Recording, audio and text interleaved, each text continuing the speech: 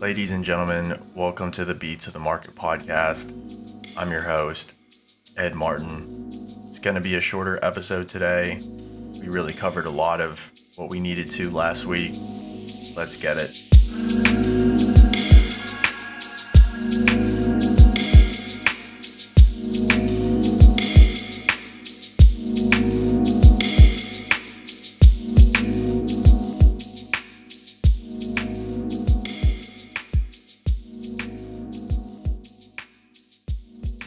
It is Sunday, July 17th. We are moving right through this hot summer. We've got drought conditions in Italy that appear to be the worst in 70 years. Seen some pictures of the Po River dried up. There's some talks about Lake Garda, losing a bit of its levels there. And I can attest that while being in Croatia, the temperature was a lot hotter than I'm used to. Germany is expected to see some heat spikes next week. We have some models saying that places like Belgium could get as high as 42, 43 Celsius. That's about 110 for the American listeners out there. It's a very uncomfortable level because a lot of Central Europe doesn't use aircon. That's more of the South. So stay hydrated, stay cool, all that good stuff. Let's cover energy real quick. We're going to go over this a lot faster than I usually spend because we just spent so much time on the last couple episodes talking about it, and I think it's really well built into everyone's heads and it's just common news on the headlines. So we saw the U.S. strategic reserves move from 538 million as of May to 511 as of June, and that puts the stock at the lowest level since 1987. Biden had his meeting with MBS, Saudi Arabia, and they basically said, guess what, sir? We are not going to be able to provide more output. We see problems in Nigeria and Libya. There are logistical problems and geopolitical problems here. So OPEC came out and said to balance supply and demand, they would need to be able to get 30.1 million barrels a day in 2023, which is 1.4 million more than OPEC's 13 members pumped in June. So we are getting there, at least from their model. They're thinking by 2023, we would see demand, we would see a glut. We would start to see the signs of a glut. Now, how long that takes to be priced in, I don't know. It's a lot of this will depend on if Russia cuts the taps off. So in our previous episode, we were talking about how Russia could use the maintenance time until the 27th to stall the recovery and to put further energy pressure on Germany. And I think looking back on this, that may be incorrect because Russia wants to fund its eastern operations, and it would make more sense to wait until winter, or at least right before winter when you're supposed to be building out inventories, and then they would cut the gas, and that would create a lot of turmoil and headaches for US politicians as well. Another thing I wanted to go over, in July of 2018, Trump was recorded saying that the US provides funding for Germany's military to protect them from Russia, and Germany is buying Russian gas. And their chancellor is on the board of a Russian oil company. He was completely on the nail with that, and he was drugged through the media. Now, he is not my favorite person by any means. I can't stand the majority of these people running the show on either party. I think they're despicable. But you got to give credit where it's due, and he was absolutely on the nail for that. That's it for oil this week and the energy markets. I'll cover that a little more as we get more data in those areas. This will be a little bit more Europe focused this week. We saw the euro move towards parity for the first time in about 20 years and just really kind of consolidating around the support level on the USD euro. And we have seen so many European resignations. We saw Bojo, this Boris Johnson, he's out.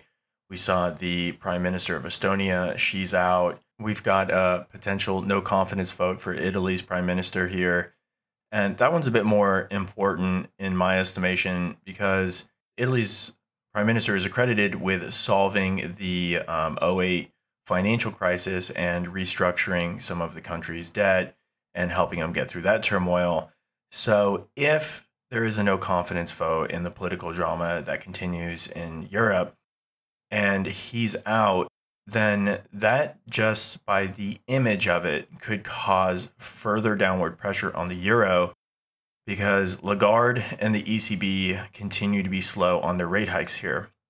Now, these rate hikes are starting to increase in size, frequency, and you've seen Canada's Bank of Canada, threw a 100 basis point raise on the table. We've had the largest rate hiking cycle since '94. We're quite a bit past that at this point. Again, drawing back to similarities of the '70s, where you had the Yom Kippur War, that energy crunch, and you're seeing some of these countries with more potential for political instability, I should say it like that, have more rate hikes. And so it's almost like a race to who can have the strongest currency and get out of this mess. Nobody wants to be left behind. And it's really almost a global economic war at some point for the reserve currency. Now, the US dollar is by far the most liquid market out there. But as we continue to move through this, the US has so much debt that it can only raise interest rates so far. And at some point, those hikes will cripple the manufacturing component of the US economy. So if borrowing costs are spiking too quickly, that's when you really start to crush your economy and slow things down in a way where it starts to hurt more. So the first mistake being the lack of rate hikes.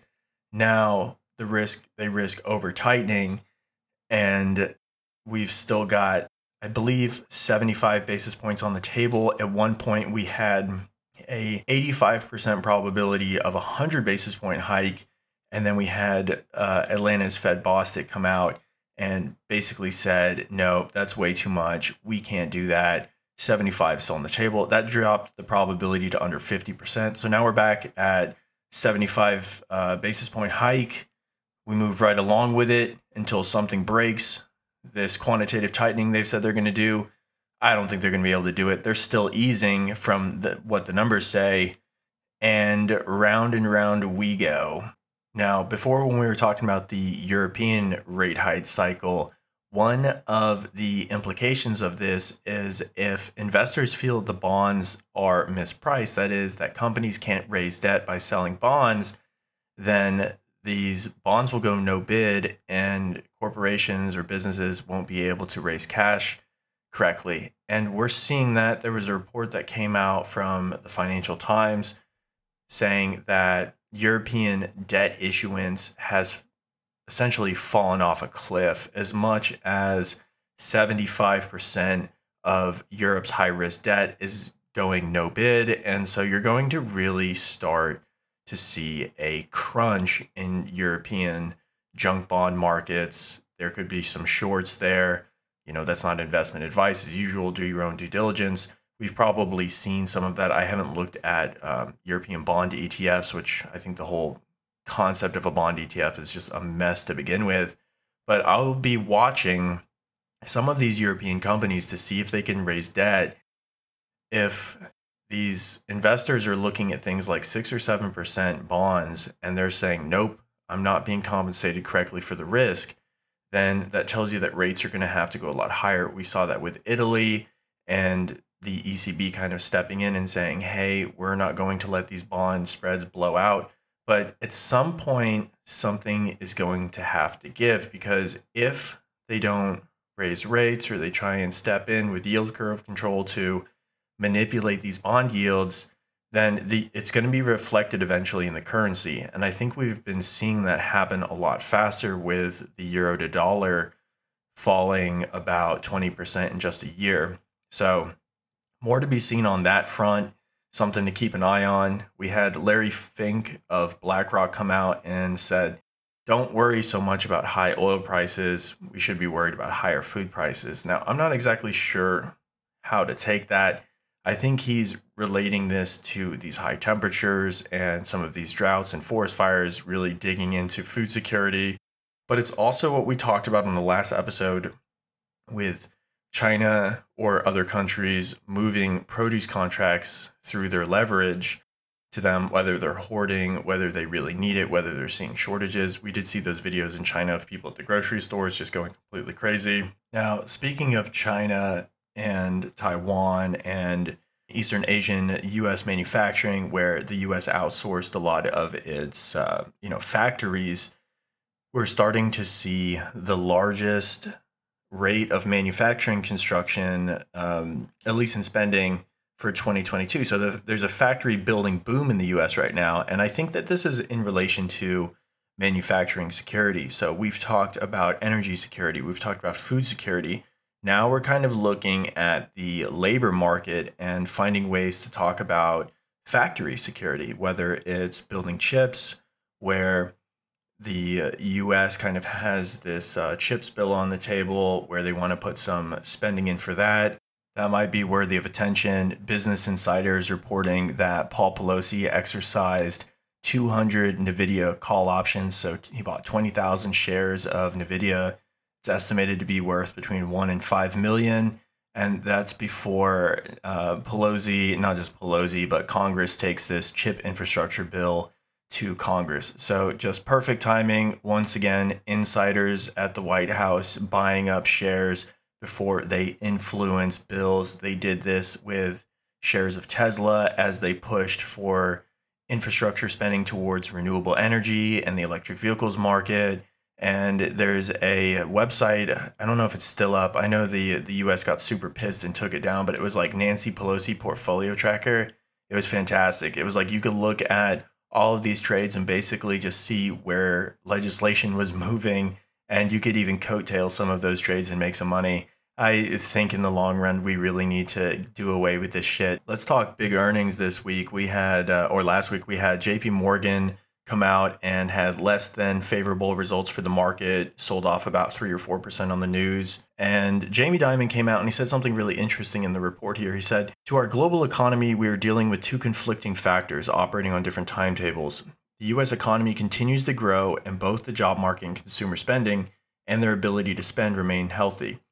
But geopolitical tension, high inflation, waning consumer confidence, the uncertainty about how high rates have to go, and the never before seen quantitative tightening and their effects on global liquidity, combined with the war in Ukraine and its harmful effect on global energy and food prices, are very likely to have negative consequences on the global economy sometime down the road. So we remember that from our second episode where we said there's a storm coming, or his words were, I believe there's a hurricane coming. It's not quite here yet, but it's down the road. And some things to take away from the bank earnings was seeing a consumer that is levering up. We talked about that before too. So something to keep an eye on here. And just remember that they suspended their buyback. And I think Jamie Dimon is a very, very sharp individual. He kind of sees the writing on the table. And so those buybacks are likely to be cut too. So keep an eye on that. And we also haven't seen any real earnings revisions to the market. So I think from our sell-off from 4,800 down to 3,800 where we are now, and we're just consolidating, trading in this tight range here, we've seen the excess premium and liquidity from COVID stimulus just kind of bled off. And now we have to get through this recession that I believe we're in. But the other component, as Jamie is saying here, is that the job market is still really tight. We're still seeing wage pressures. So some of these places are seeing a continued price-wage spiral or wage price spiral. That's something to keep an eye on here. And as these rates go higher, the potential for default or for dominoes to fall gets higher. We saw that with crypto and some of these tethers that might be tied to commercial paper or other high yield debt markets. And these things fall, and then the liquidity dries out, or the insiders are selling shares, whatever it is, or if they're using shares to back any of this. And then, companies like Riot or Blockchain, whatever it might be, just lose 90% of their value. And it has chain like a domino effect inside these markets. So it's something I'd be keeping an eye on. How I position myself with this is I'm like 50-60% cash. I had some currency hedges in place. I was using Swiss francs. That tends to be a good place to kind of hide when shit hits the fan. I'm not saying that's going to happen. I do think that we are going into a recession, and I don't know if it's like we hit the wall and some massive default comes, or if there's problems in these bond ETFs, or if we just see total fragmentation in Europe and the EU. I have no idea. I'm not going to pretend to know, but I'm saying that as rates go higher, the tail risk or the occurrence of a black swan increases. It's just like you're turning the heat up. You put a glass bottle on your stovetop and you're just slowly turning the heat up until something really just starts to break. So I'm a little bit careful here. I'm cautious. I did remove my option trades. Those were very nice. That worked out well for me. I was short Apple for a while. I found the options back in December were very, very mispriced. And then when Scion released their 13F, I realized that Burry and I had some overlap in that trade. So I felt like, okay, now I know I'm in the right trade. I'm still short. So full disclosure, I'm short Apple. I'm short NVIDIA. And I think we will see this chip bill come out. You will see a lot of momentum and excitement get into these chip makers. But there's just not going to be enough earnings power to keep their valuations justified at 38 times forward earnings. It's totally ridiculous. And so those are very small positions, less than 1% positions for me. And so what I'll be doing is I'll wait for these things to run maybe 30, let's say 10 to 30% higher. I'll evaluate those. And then I might wait for a quarter to come out and just see what kind of information we're looking at. And then I will lay into those shorts, because those tech companies, those high growth companies, as rates go higher, as energy costs remain elevated, we're still at 100 here for crude, will just get eviscerated. So I am short those companies. I have a couple other names that I'm short. I'm not shorting them through options. I'm in traditional short sales, and they are negative carry trades. I'm also short SPY, and I'm short triple Qs, the tech stocks. I'm long gold. I am long some oil companies. I am long some currencies, and I am using ultra short duration treasury bills and tips in my portfolio. So that's where I position. That is not investment advice. You don't have to copy my trades. Please don't. Please do your own research, fit your own risk level, consult with a financial professional. I just wanted to be open and talk about my portfolio. I also have some other positions in like Brazilian oil companies. Like, actually, I'm not going to name those companies, but there's other ponds to fish in. So some of these countries might benefit from a lot of emerging markets won't benefit from a strengthening dollar. The strengthening dollar is like a wrecking ball. It just tears everything into pieces. But I think Dixie, that's the dollar index, can only go so high. I don't think the US has the guts to really push through with this hiking cycle. I think something breaks and they pivot, but that is further down the line than we think. So we get Powell here. He's aggressive. We got 75 basis points, maybe 100 on the table. They push through this rate hiking cycle. We get into this recession, and at some point, they're not going to be able to tighten if they have a really hard recession, unless something drastic happens like China, Taiwan, let's say the war in the East. So those, I think what Jamie Dimon is talking about is we don't know how high these rates have to go. There's geopolitical risk that's on the table. So it's speaking to those points, and we still have to see how quantitative tightening plays out. And the US has never done that. They've never done QT. So I think they're just using it as a jawbone to price down some of these inflationary pressures. And it works a little bit, but in the long run, the market's going to figure it out. So I don't think we end up seeing any QC, and we just have to see how the cycle goes on. Remember that a stronger dollar is weak on gold. So gold will continue to get crushed as the dollar gets stronger. We've seen that gold has really sold off harder than stocks. I think it's all very fascinating. We're seeing a lot more honesty come into the markets. Sure, there's going to be manipulation. There's going to be hedge funds going excessively short or long or using options to inflate, blah, blah, blah. I mean, it always kind of happens, but we're starting to see a lot less of that. We've seen a lot of these guys blow up, and it's entirely possible that we'll continue to see them blow up. We saw that Archegos, Bill Huang with the total return swaps. And it's all just a function of leverage and rates. And so at the end of the day, as the rates get higher, as the value of money increases because it's more expensive to borrow, we start seeing honesty come back into the markets. And I just love seeing that. We're very early here. Everything kind of looks like it's doing what it's supposed to. Gold's been selling off as the dollar gets stronger.